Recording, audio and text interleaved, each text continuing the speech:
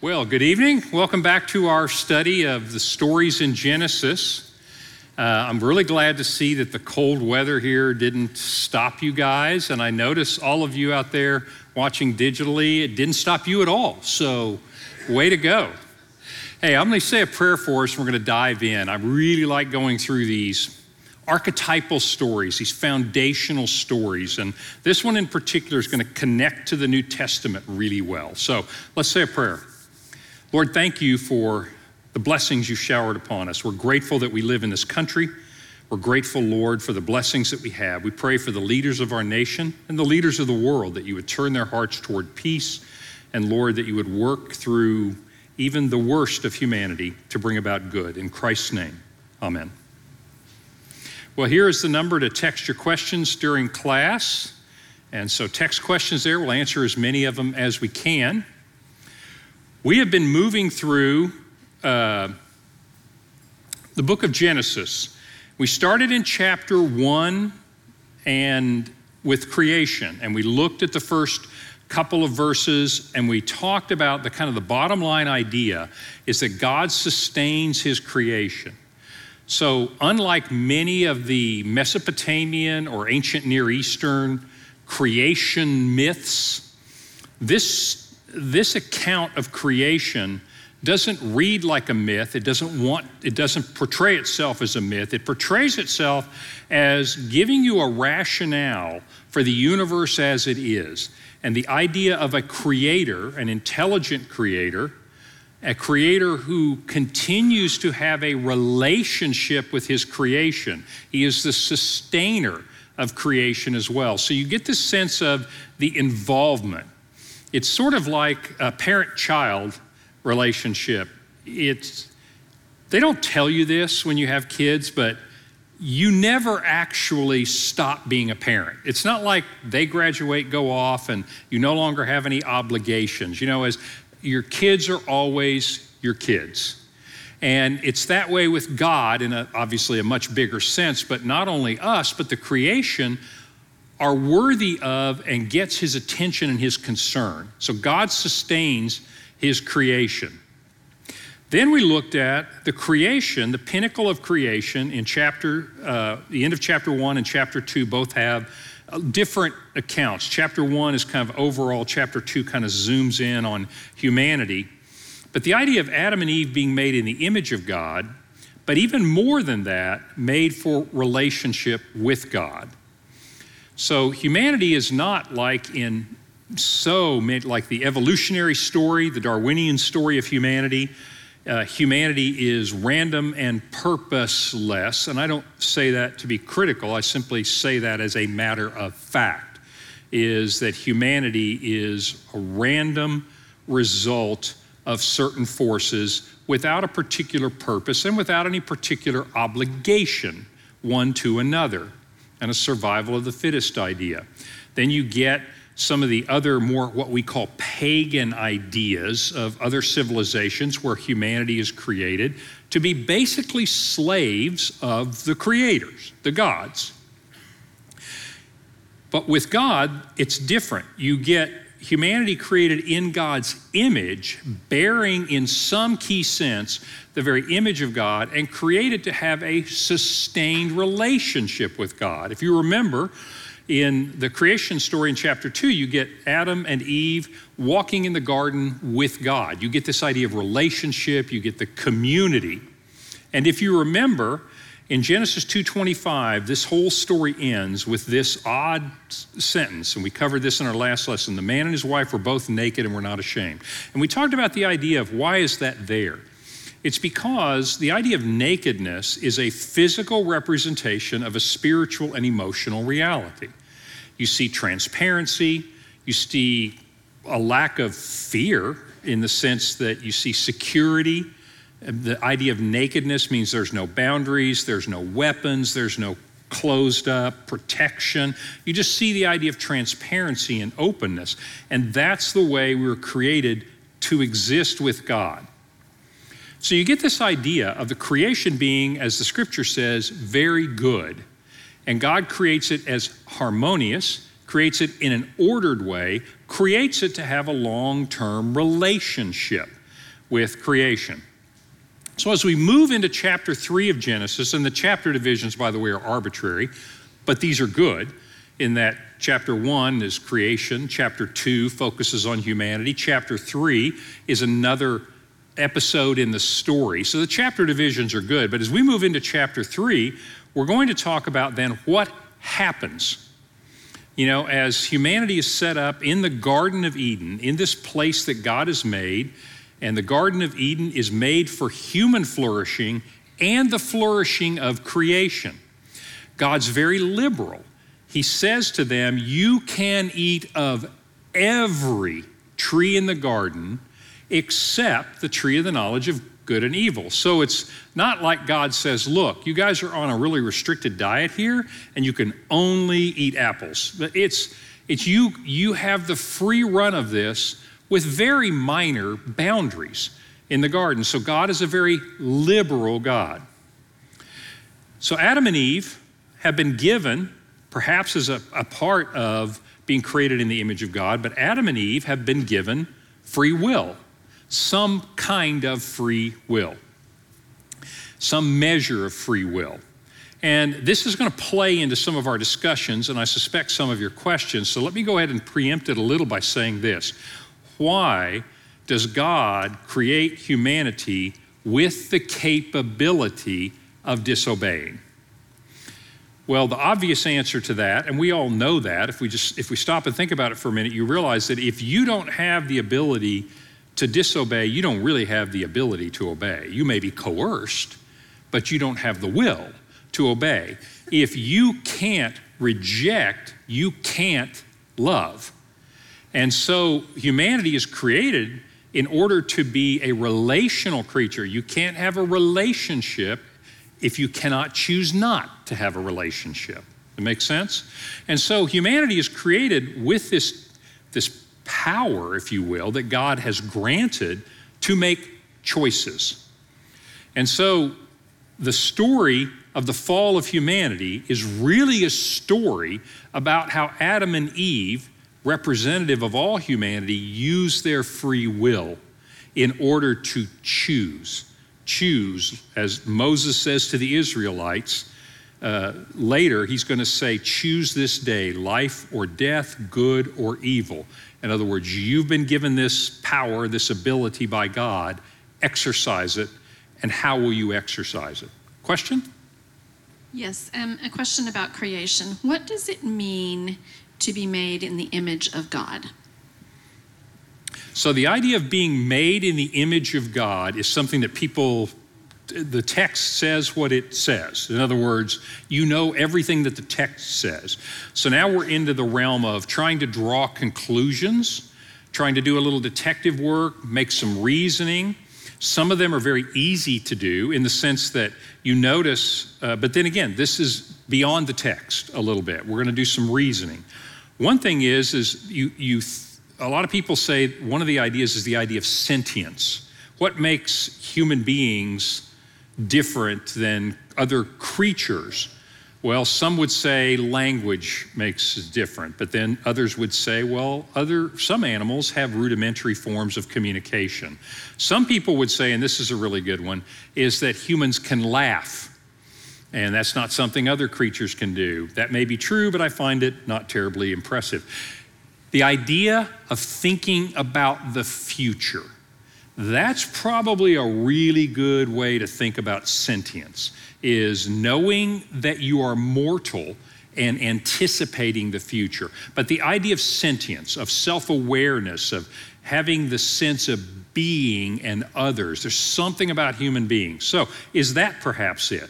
Another would be the idea of the moral ability to choose good and evil. That's not something that's given to any of the creatures, animals. They act out of, here's what we call it. We call it instinct.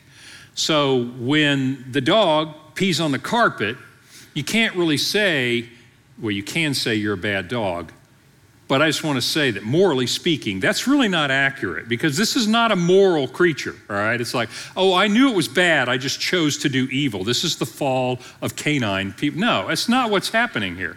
And so the idea that we are moral people with moral choice. I think one of the great arguments of being created in the image of God is that we are creators. If you think about it, in all human civilizations through all of time, and you look at it and you see, we create. We like to build. We like to flourish. And so that's a long-winded way of saying that the text doesn't specify what that is. But there are a lot of ways to reason about it. I suppose the final thing, I don't know if it's the only thing, is that we are eternal. And that is, we are not meant to, these bodies are meant to die. They weren't for Adam and Eve. We're about to find out why they're going to die. But we as beings live on. We have a soul. There is an eternal element of who we are. So that's a good question. It's a question that doesn't have an easy answer because the text doesn't give us an easy answer. But you get the idea that we are special and we are like God in some key ways. Well, one of the ways is the ability to choose. And so as we go into chapter 3, it begins this way. Now the serpent was more crafty than any other beast of the field that the Lord God had made. And the serpent said to the woman, did God actually say, you shall not eat of any tree in the garden? Well, that's deceptive, isn't it? What did God say? You can eat of any tree in the garden except this, but all of these are for you. The serpent, obviously in a deceptive way, changes this. Did he really say that? And the woman said, no, we can eat of the fruit of the trees in the garden. But God said you shouldn't eat of the tree that's in the midst of the garden, the tree of the knowledge of good and eat it, nor shall you touch it, which she said, God didn't, lest you die. But the serpent said to the woman, you will not die. And that's a lie. But this is the idea of deception and the idea of lies. And if you think about Satan, and this is Satan, we'll talk about Satan in just a second a little bit more, but this is Satan. The word Satan means the deceiver and the adversary. And so you get the idea of deception and lying and tempting and misleading. This is the essence of the devil. And that's what's happening here. He said, you will not die. And then he basically says God's motives aren't trustworthy. Listen to this. You won't die. God told you that because he knows that when you eat of that tree, your eyes will be opened and you will be like God. And so this idea of being like God is something that apparently catches the imagination of Adam and Eve, but it has long caught the imagination of Satan. So I want to go back into the Bible just a couple of places, and I want to talk to you about Satan. So who is Satan? Before the creation of Genesis 1, God existed, but so did these, we'll call them spiritual beings. And the reason we call them spiritual beings is simply that they are not temporal earthly beings like we are. They were here before. We call them angels. The word angel just means messenger. So these are the servants and the messengers of God, and there is this heavenly host. There are all these angels, these beings who are not like us. And so God has these angels, and you learn later in the scriptures that there was a rebellion in heaven. This is in the book of Revelation and also in the book of Isaiah, which I'll show you in a second. And so clearly these angels also have the ability to make a choice, and some choose to rebel. And the one that's called Satan, which is a title, not a name, it's the deceiver, the adversary, is cast out of God's presence with the angels that rebelled with him. What did Satan rebel over? In the book of Isaiah, you read this, "Oh, how you are fallen from heaven, O day star, son of the dawn." This word in Latin gives us our word Lucifer. So if you've heard of the devil being called Lucifer, it's because when you translate the Hebrew into Latin, the word is Lucifer. And so we get that idea as a reference to Satan. how you are cut down to the ground, you who laid the nations low. You said in your heart, I will ascend to heaven above the stars of God. I will set my throne on high. I will sit on the mount of the assembly in the far reaches of the north. I will ascend, a lot of I language here, isn't there? Above the heights of the cloud, I will make myself like the Most High. But instead, you are brought down to Sheol, the Hebrew concept of hell. You are brought down to hell, to the far reaches of the pit. In other words, you've been cast out by God. So what is Satan's sin? What is his rebellion? His rebellion is, I want to be like God. And so what does he say to Eve? It's a kind of if you're a psychologist, you're saying, oh, classic projection. Yeah, he says you can be like God. In fact, in the Jewish literature, Old Testament, what did the Jews think about this? I'm going to quote from a book that's not in the Old Testament. It's not inspired by God, but the reason that I quote this book is it's widely read in the couple of centuries before Jesus, and it gives you an idea of what Jews thought at that time. How did they understand the scriptures? But listen to this from the Wisdom of Solomon. God created man for incorruption. In other words, he created Adam and Eve, and they were good, and there was no evil, and made him in the image of his own eternity. But through the devil's envy, the devil wants to be God. Oh, devil's another name for Satan. Death entered the world. Do you remember what he said? She said that if we eat of that tree, then we will surely die. Satan lies and says, no, you will not die. And so because of his envy of God, death enters the world. Most of what we think about Satan probably comes from the Middle Ages, Paradise Lost. These are not biblical things. These are just portrayals of Satan. And one of the scenes, it has Satan saying, I would rather rule in hell than serve in heaven. And so it's a rebellion because I want to be God. I want to rule my own kingdom. The Jews had a story. This, again, is not in the Bible, but this is their story about Satan. It's when God created Adam and Eve and breathed life into them in his image and says to all the angels, this is a creature like me, and you will serve them, that Satan said, I won't serve those miserable little creatures. They're not as powerful as I am, and I refuse to serve them. Instead, I will make them serve me. And Satan is cast out, and then Satan begins to gobble up the souls of humanity. How? Deception and lies and temptations.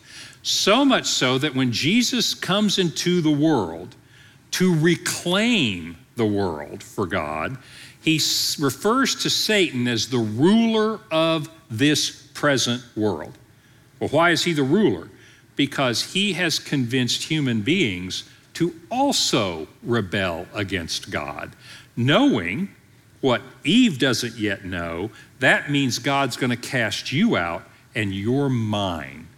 And so you see the story behind what's happening with the serpent and what's happening with Eve. So when the woman saw that the tree was good for food and that it was a delight to the eyes and that the tree was to be desired to make one wise, and it was buy one, get one half off. No, I'm just kidding. She took of its fruit and ate it, and she also gave some to her husband who was with her, and he ate. Then the eyes of both were opened, and they knew that they were naked. Here we are again. What is up with the whole nudity thing, right? Why is this back in here? Well, now you understand why this is back in here. What's happened? The man and the woman were naked, and they didn't know, they didn't care. It was transparency. What do we have now? And they sewed fig leaves together and made themselves clothes. What's happening? What's happening now is you have a breach, and it's no longer transparency and vulnerability and relational intimacy, which is what the nakedness is really talking about. Now all of a sudden it's like, oh, I'm transparent and vulnerable and intimate, but I am afraid and I want to cover up.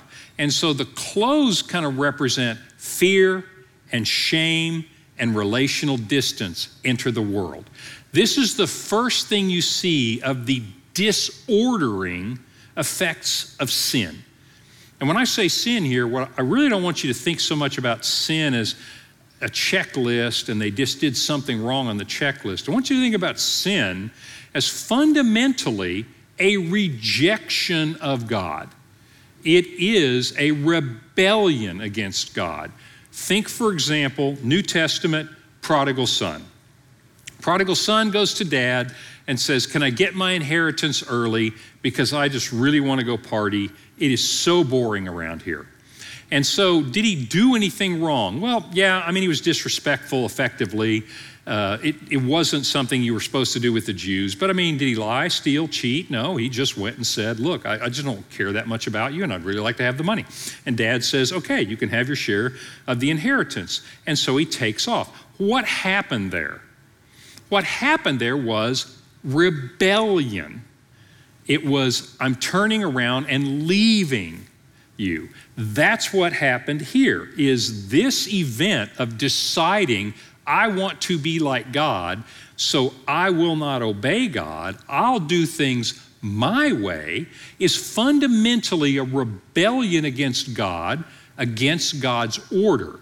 And the first thing that happens in that rebellion is a disordering of the vertical relationship with God, which you'll see in a minute, but immediately the horizontal relationship. Because stop and think about this for a minute. So God's not here right now. They realize they're naked. The animals don't care. Who are they hiding from? I mean, have you ever stopped to think about that? It's like, hey, Adam, it's just you and me, been this way for as long as we've been married, and all of a sudden we ate of this, and now we know, oh my gosh, we're naked. Well, the animals don't care. God's not here. They're hiding from each other. You see that what's happening? Why are they clothing each other? We now have distance between each other. And this is just a little side note. This is always what sin does. Sin never just affects the relationship with God. It always affects the relationship with other people. You cannot rebel against God without having a subsequent relationship. And what you're going to see from chapter 3 on in Genesis, the next couple of lessons we do, what you're going to see is garden, good, intimacy with God, intimacy with each other, rebellion against God.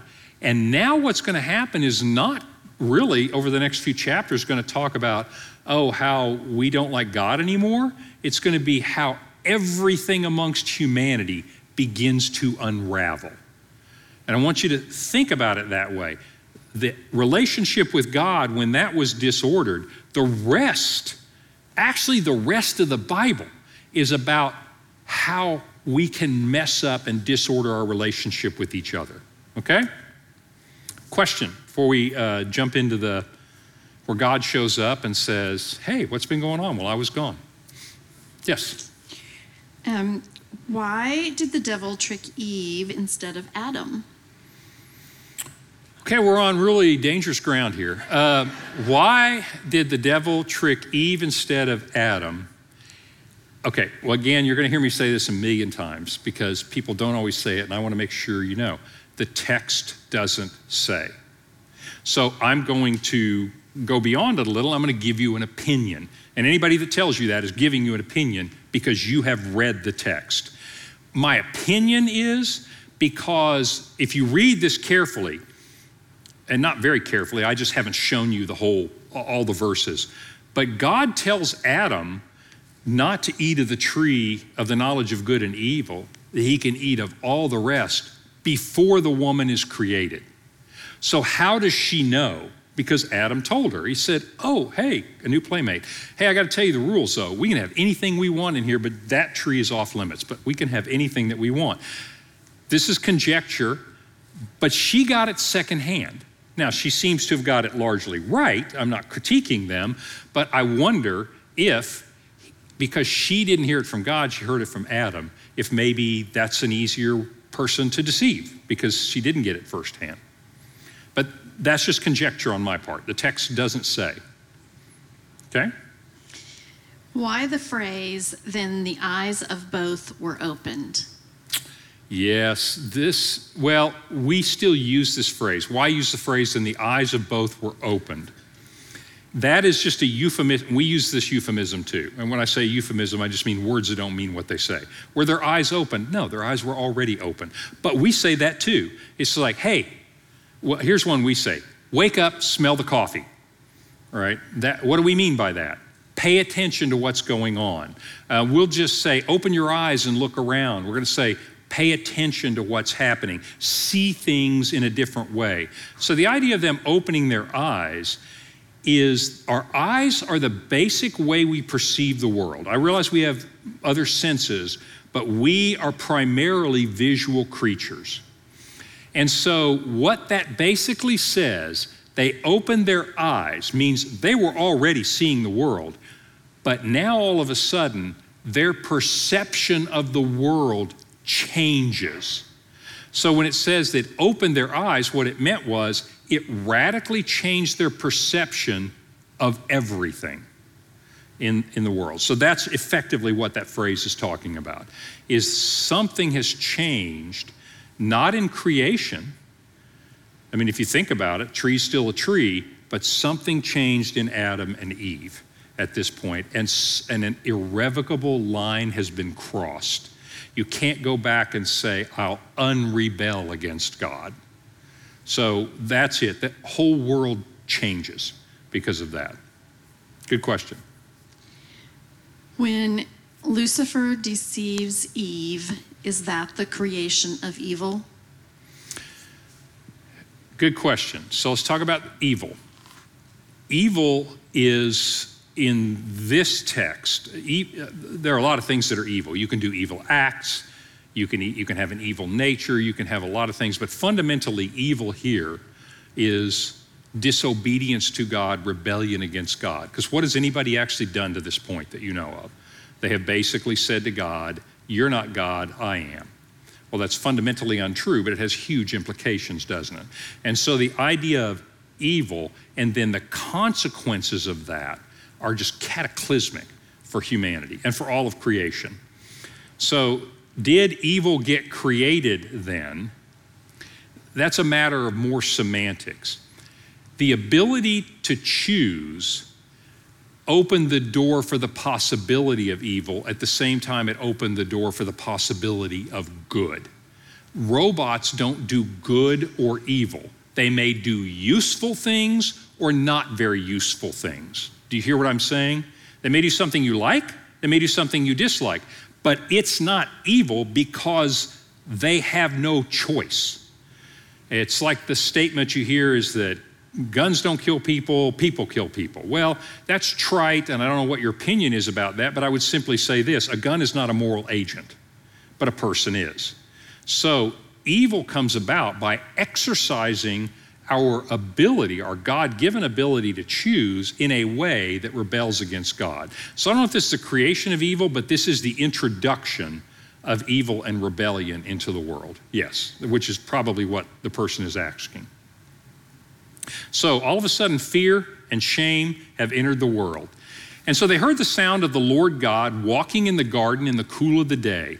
I mean, think about this. They communed with God.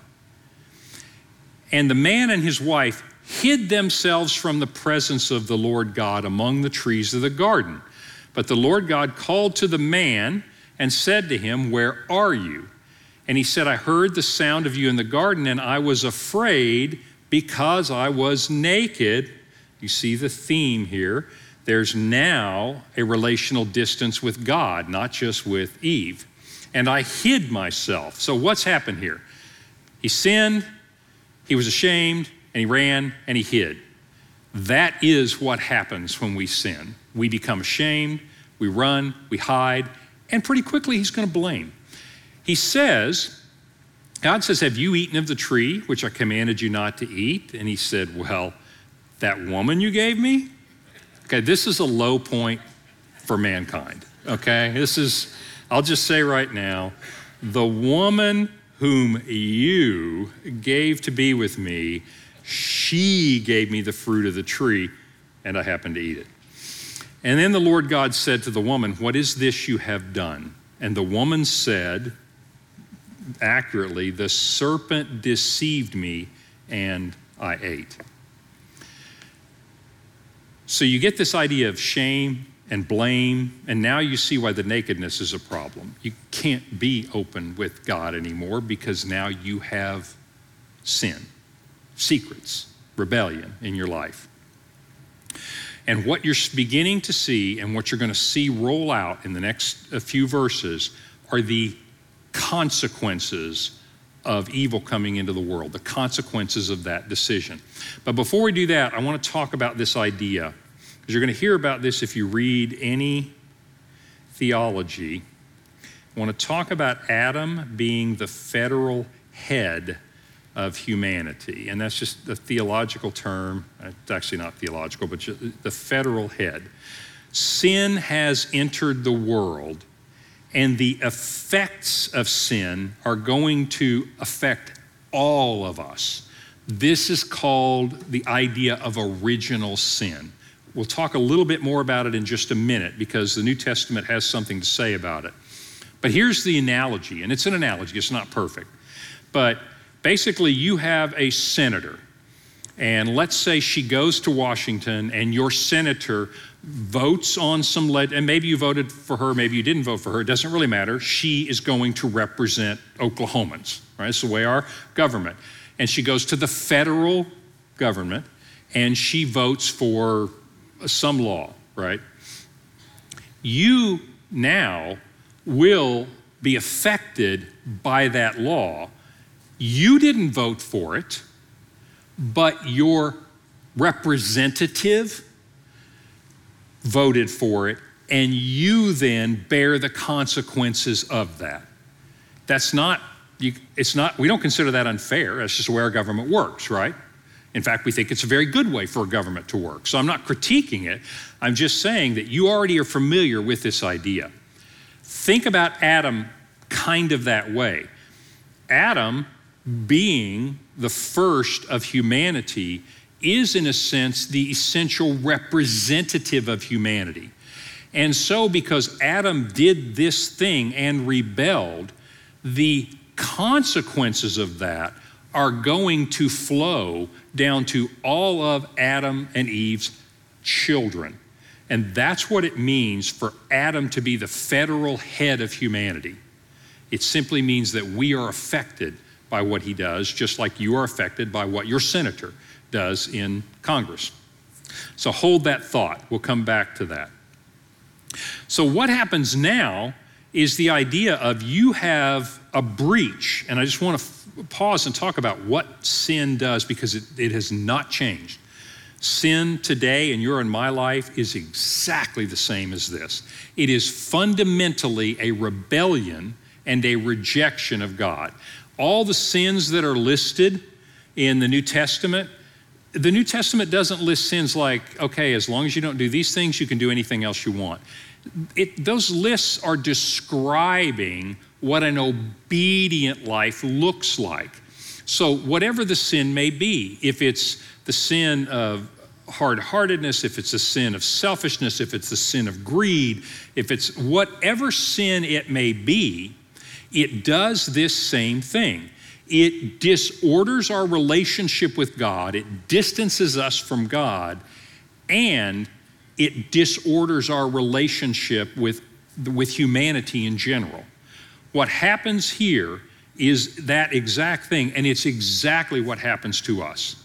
So you don't have a rule in the New Testament that says, by the way, if you run across the tree of the knowledge of good and evil, do not eat it. Okay, that's not in there. You know what the New Testament could have said? Obey what God has told you. Obey God, serve God. The two great commandments, we trivialize these. Love the Lord your God with all your heart, soul, mind, and strength. Jesus said, if you love me, you'll obey what I tell you. And so the idea of loving God means I am yours. I'm going to follow you. I'm going to obey you. I'm certainly not going to rebel and say, you know what, I think I know better, and I think I'll do things my way. And here's the other reason. Love your neighbor as yourself. Why? Because those are the two elements of what rebellion disrupts. It disrupts the vertical and the horizontal relationships. So here's how it disrupted it. So then the Lord God said to the serpent, he said, because you have done this, cursed are you above all the other creatures. On your belly you shall go, and dust you shall eat all the days of your life. This is really interesting. I will put enmity between you and the woman. And I don't just mean that women are afraid of snakes. Men are afraid of snakes too. What I'm talking about here is between your offspring and her offspring. Who is the woman's offspring? Well, all of us. But this is considered to be the first reference to Jesus. It's called the proto-evangelium. It's the very first reference to the idea that there would be a descendant of Eve that will deal with the devil. And so I will put enmity between your offspring and her offspring, and he shall bruise your head, and you shall bruise his heel. This is talking about the cross. And his head is more than bruised. Satan is thrown down and will be destroyed. But this curse says, you will be destroyed, and it will come from the very people that you thought you have corrupted. This is the beginning of God's plan of redemption. Then he turns to the woman, and he said, and we don't have time to talk about this, but this is fascinating. I will surely multiply your pain in childbearing. Okay, that's not fascinating. That's why God also created pain meds. In pain you shall bring forth children. Your desire, and this is notoriously difficult to translate in the Hebrew, your desire will be contrary to your husband, but he shall rule over you. And depending on, this is the ESV, depending on your translation, it'll be a little different, but you get this idea that you and your husband are not going to get along that well. In other words, mankind and womankind, something has changed in that relationship. And there's going to be, fundamentally, the one thing that you know this means, no matter how you translate it, is this. You guys are going to be involved in a power struggle. There's going to be contention between the two. And you go, whoa, that definitely turned out to be true, didn't it? And so you get this, do you see how the horizontal issues, we start fracturing along all kinds of lines. But think about Genesis 2:24. And the man shall leave when the woman's created, and the man will leave his father and mother and be united to his wife, and the two will become one flesh. Now what's happened is a consequence of this disordering. Your desire shall be for your husband, but he shall rule over you.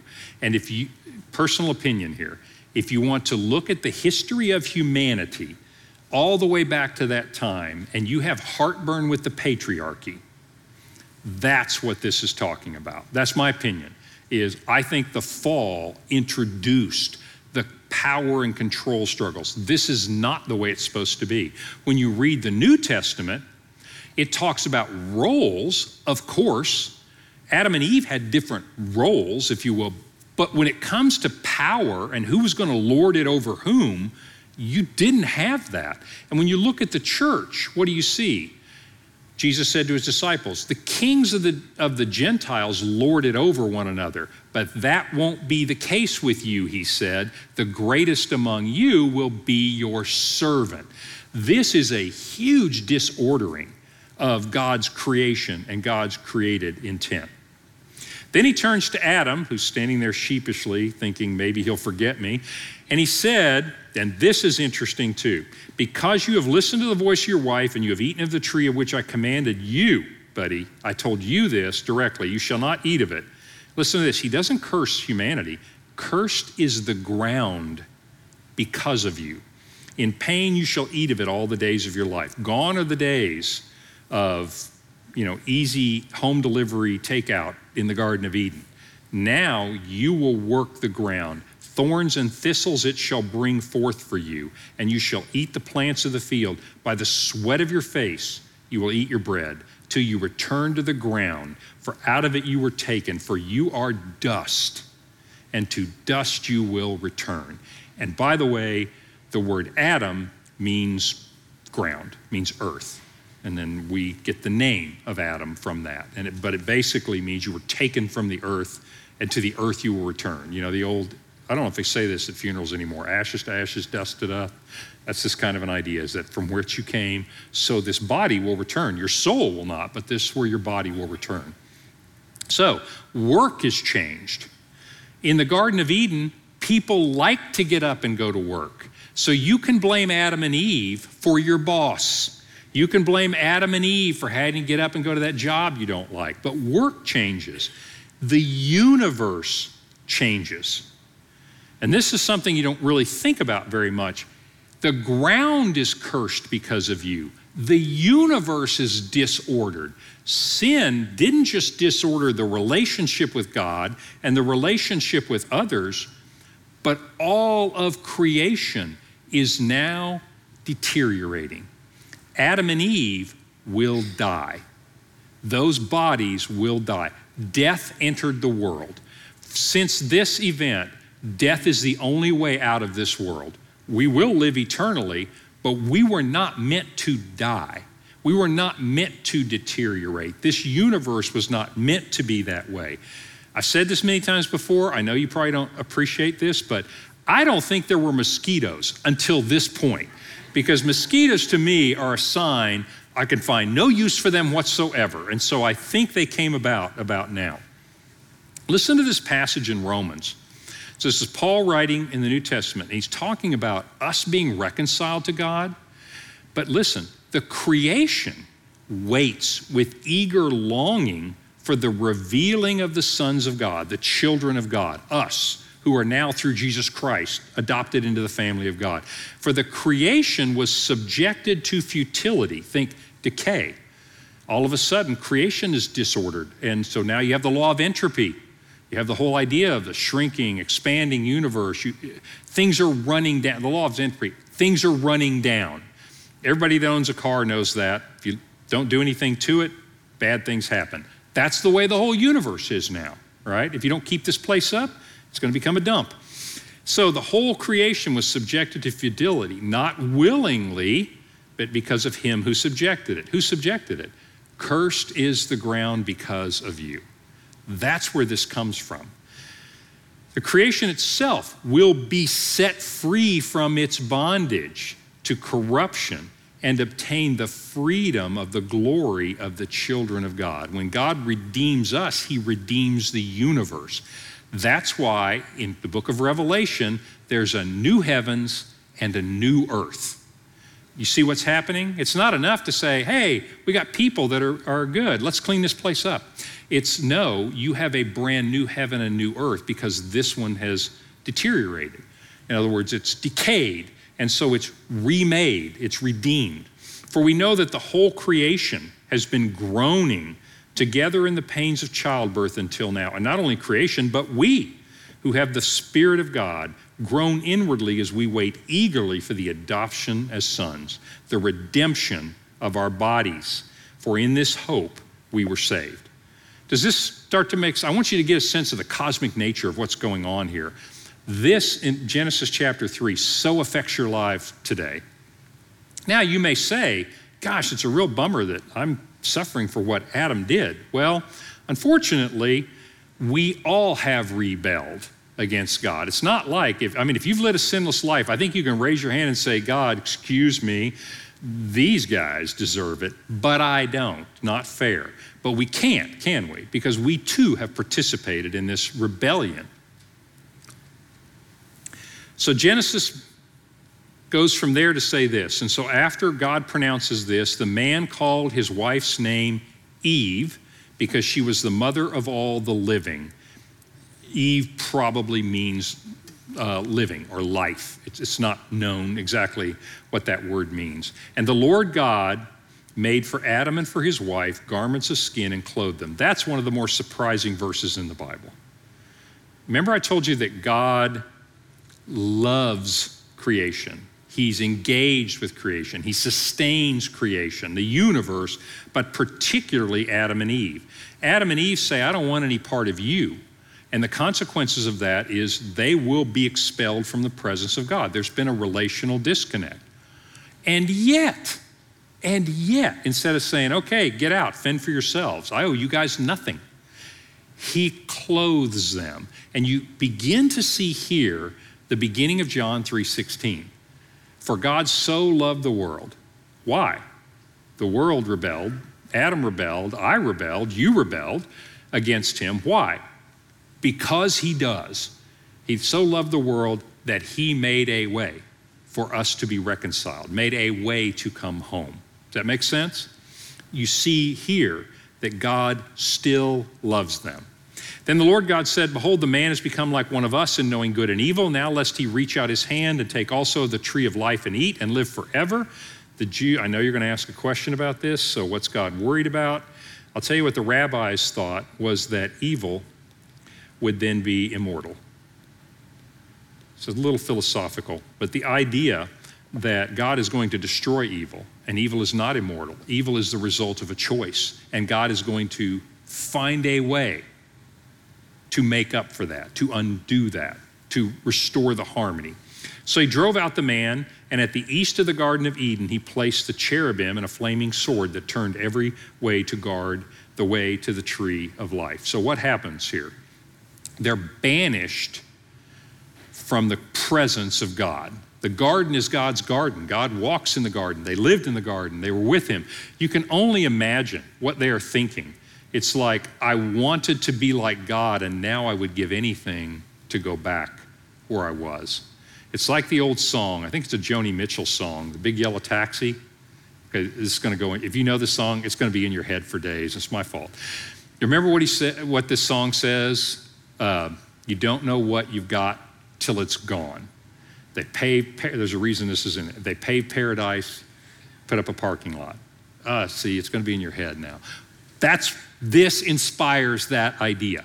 And that is, you don't know what you've got till it's gone. It's like, oh my goodness, Satan lied to me. Duh. Jesus said, you're a liar and you're the father of lies. And so by making that choice, now all of a sudden they have lost paradise. If you've ever read Steinbeck's book, East of Eden, picks up on this theme, the idea of banishment. So they are sent out east of Eden into the world, and now they begin to make their way. And life doesn't change much from then till now, fundamentally. We live in this world. Banishment from God's presence. But the beauty of this is that this is the beginning of the gospel of Jesus Christ.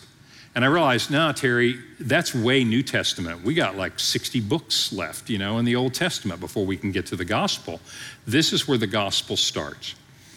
It's not quite so popular right now to talk about the gospel in this way, but this is the gospel. Usually, and this is true, we want to talk about the gospel by saying God loves you. That is most definitely true. It is astoundingly true, but it's not the beginning of the gospel. Because if you don't have a problem, the fact that God loves you is icing on your cake. The reality is, God loves you is way bigger news than you think, because you have a massive problem that you cannot solve. That problem starts here. In other words, I'm going to quote Romans, the wrath of God, and wrath is a bad word for us, but the righteous anger of God is being revealed, Romans chapter 1, against all the ungodliness and unrighteousness of humanity. What's he talking about? Every sin that's ever happened, every rebellion that's ever happened. He is justifiably distanced from us. We have a major problem, and that is we have lived in this fallen world, in this fallen condition, with evil and misery. The inhumanity of man to man is unbelievable. The capacity for evil. We are not more evil than Adam and Eve. We just have technology to do it to more people. You see what I'm saying? We are the same as Adam and Eve. we can just affect a lot more people at the same time. So this is the beginning of the gospel, the good news, because this is the bad news. The gospel is a solution looking for a problem if you think you're fine. The Bible says you're not fine. And anybody with any sense looks around and go, not only are we not fine, this place is not fine. In fact, most of these people I see on TV are crazy. And the point is, yes, welcome to fallen humanity. Welcome to a fallen world. Question? Yes. Does God making Adam and Eve's clothes from animal skins represent the first killing of animals? Yes, good question. The idea of making clothes from animal skins. Up to this point, I'm going to tell you what the text says, and then I'm going to tell you what the Jews thought of it. Why am I telling you what the Jews thought of it? Because they were closer, okay, to this. But here's how the Jews through all the centuries understood this. But basically, when they put them in the garden, they're just total vegans. I mean, it's like you can eat of any tree in the garden that you want to. And you don't see them saying, oh, and by the way, rabbit stew is really good. No, you don't see that happening. Adam and Eve are not intended to deteriorate and die. These bodies are not intended to wear out. The warranty's amazing. They voided the warranty, though, with that sin. But you don't see that happening. After the fall, you begin to see, and in some of the paintings, by the way, if you're an art person, notice the paintings of the fall. I put a fresco on your handout. But a lot of the paintings of the expulsion of Adam and Eve will show in the background animals chasing other animals. That didn't happen before this period. So yes, that is the introduction of eating animals, eating meat, of death. Death comes to the animals too, from one another, and violence enters the world. You're going to see in our next lesson that violence really enters the world. But there's no violence in the Garden of Eden. I mean, all of these things, I want you to just wrap your head around, wow, that is huge. That rebellion against God disordered everything about creation. So, good question. When the ground began producing weeds and thorns after the curse, did it mean literal weeds, or is that tied to Jesus' reference to weeds in the parables? Yes, good question. Jesus is talking about something different in the weeds in the parables. He's talking about people, and he's talking about Satan sowing doubt. If you're thinking about the wheat and the tares,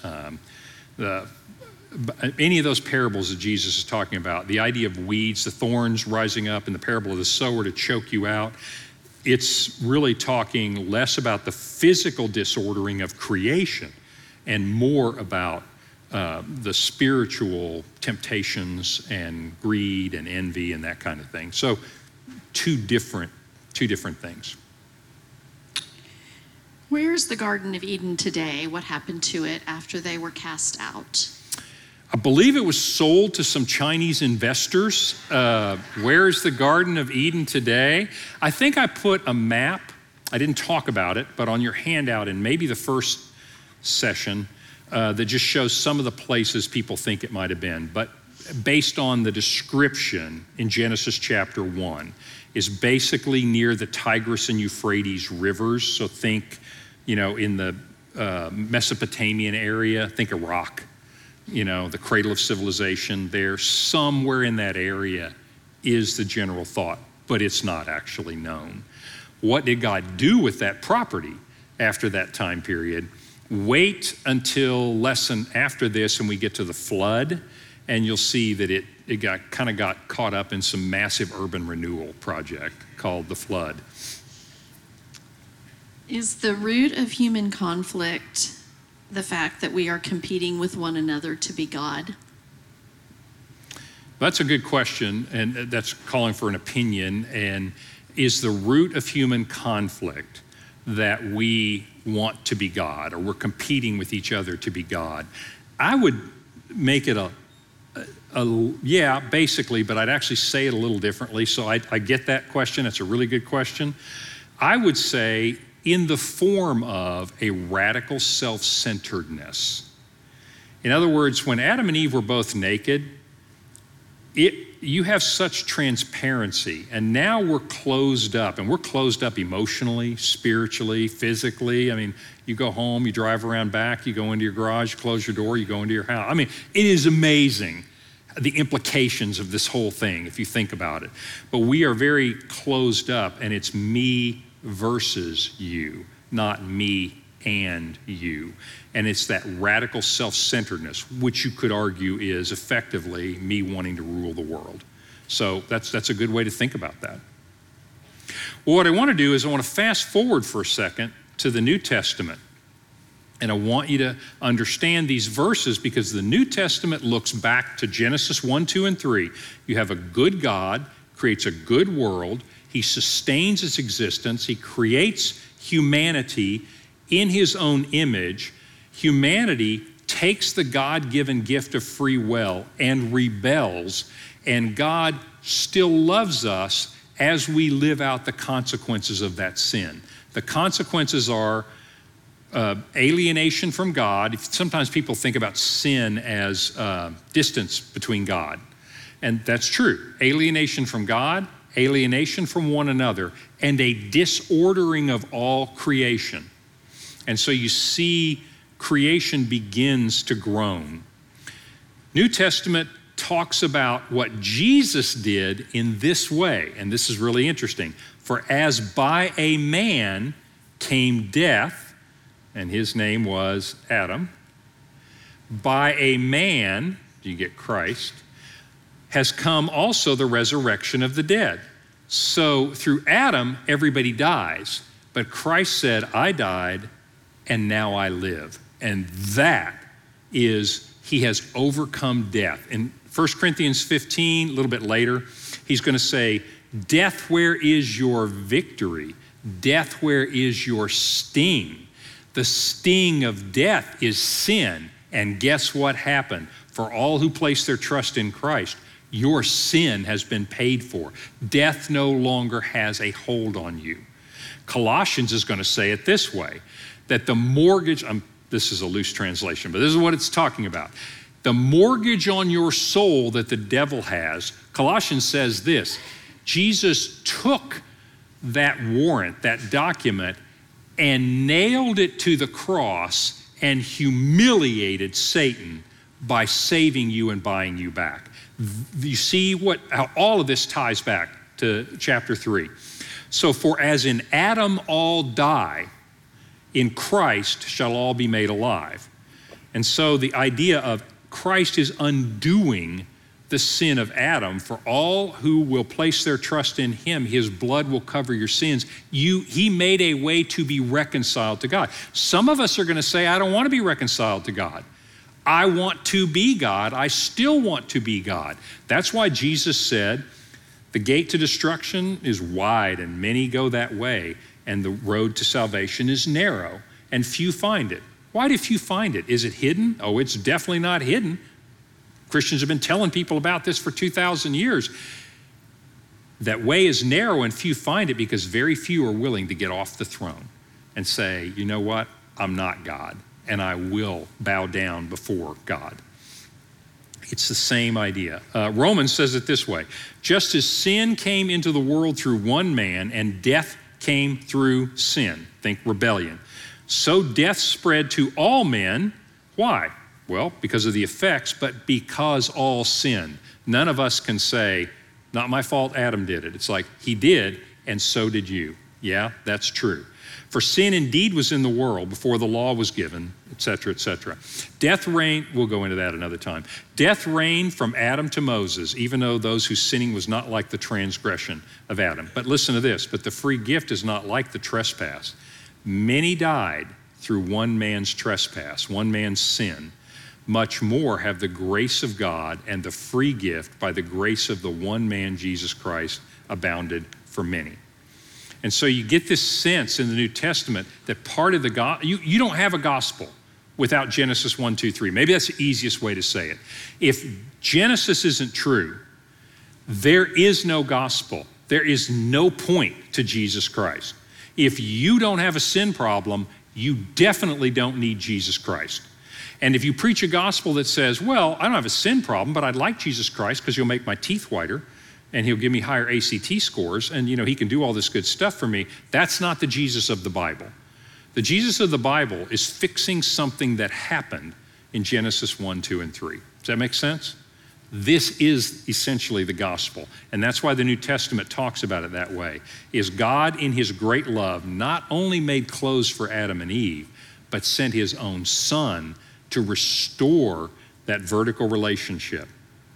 Ephesians chapter 2 goes on, and read this, this is great. It basically said, God made us alive in Christ. He restored this relationship and broke down all the walls of hostility between us. You see what happens? That's why in the church there's so much talk about unity and love for one another. It doesn't mean that we don't make mistakes, we don't offend one another, but the point is this: we are breaking down the walls of hostility because you cannot repair the vertical relationship without it also beginning to repair all the horizontal relationships. Does that make sense? When you break the vertical, you really break the horizontal relationships. But when the vertical relationship is restored, then of course the horizontal relationships have to be. Scripture says, you can't say that you love God if you don't love your brother. 1 John talks about this a ton. He said, any man who says he loves God and hates his brother is a liar. Why? Because once you're reconciled with God, you begin to be reconciled. It undoes everything that happens in Genesis. Okay? It's getting a little preachy, but I want you to see the connection. I want you to see what's happening here. Genesis isn't just a bunch of old stories. It is the beginning of the gospel. Without Genesis 3, the New Testament has no meaning whatsoever because you don't have a problem. Make sense? But here's the good news, and this is what I want you to take with you, is the fact that yes, I am Adam. I am Eve. I did the same thing they did. In my life, I took my free will and I chose to rebel against God. And I'm in the same situation they were, and yet Jesus Christ came, died for all of us and for me to restore that relationship. That's the beauty of the gospel. All of creation sighs, saying, at last, at long last, hope against hope, we can be reconciled to God. Understanding the cosmic nature of this, I hope comes down to us on a Monday through Friday basis and say, you know what? I worry about a lot of stuff, but God, if he can take care of this, he can take care of me. God sustains the universe. He pursued you and me when we had no hope whatsoever. There's nothing that's going to happen to you and me in our life that he can't overcome. Next time, I hate to say this, I wanted to end on a good note, but we got a lot of bad news, okay? Because once you see sin enter the world, between chapter 4 and chapter 6, 3 simple chapters, what can happen? Oh my goodness, the whole place blows up. And we'll talk about that next time. I'll see you guys then.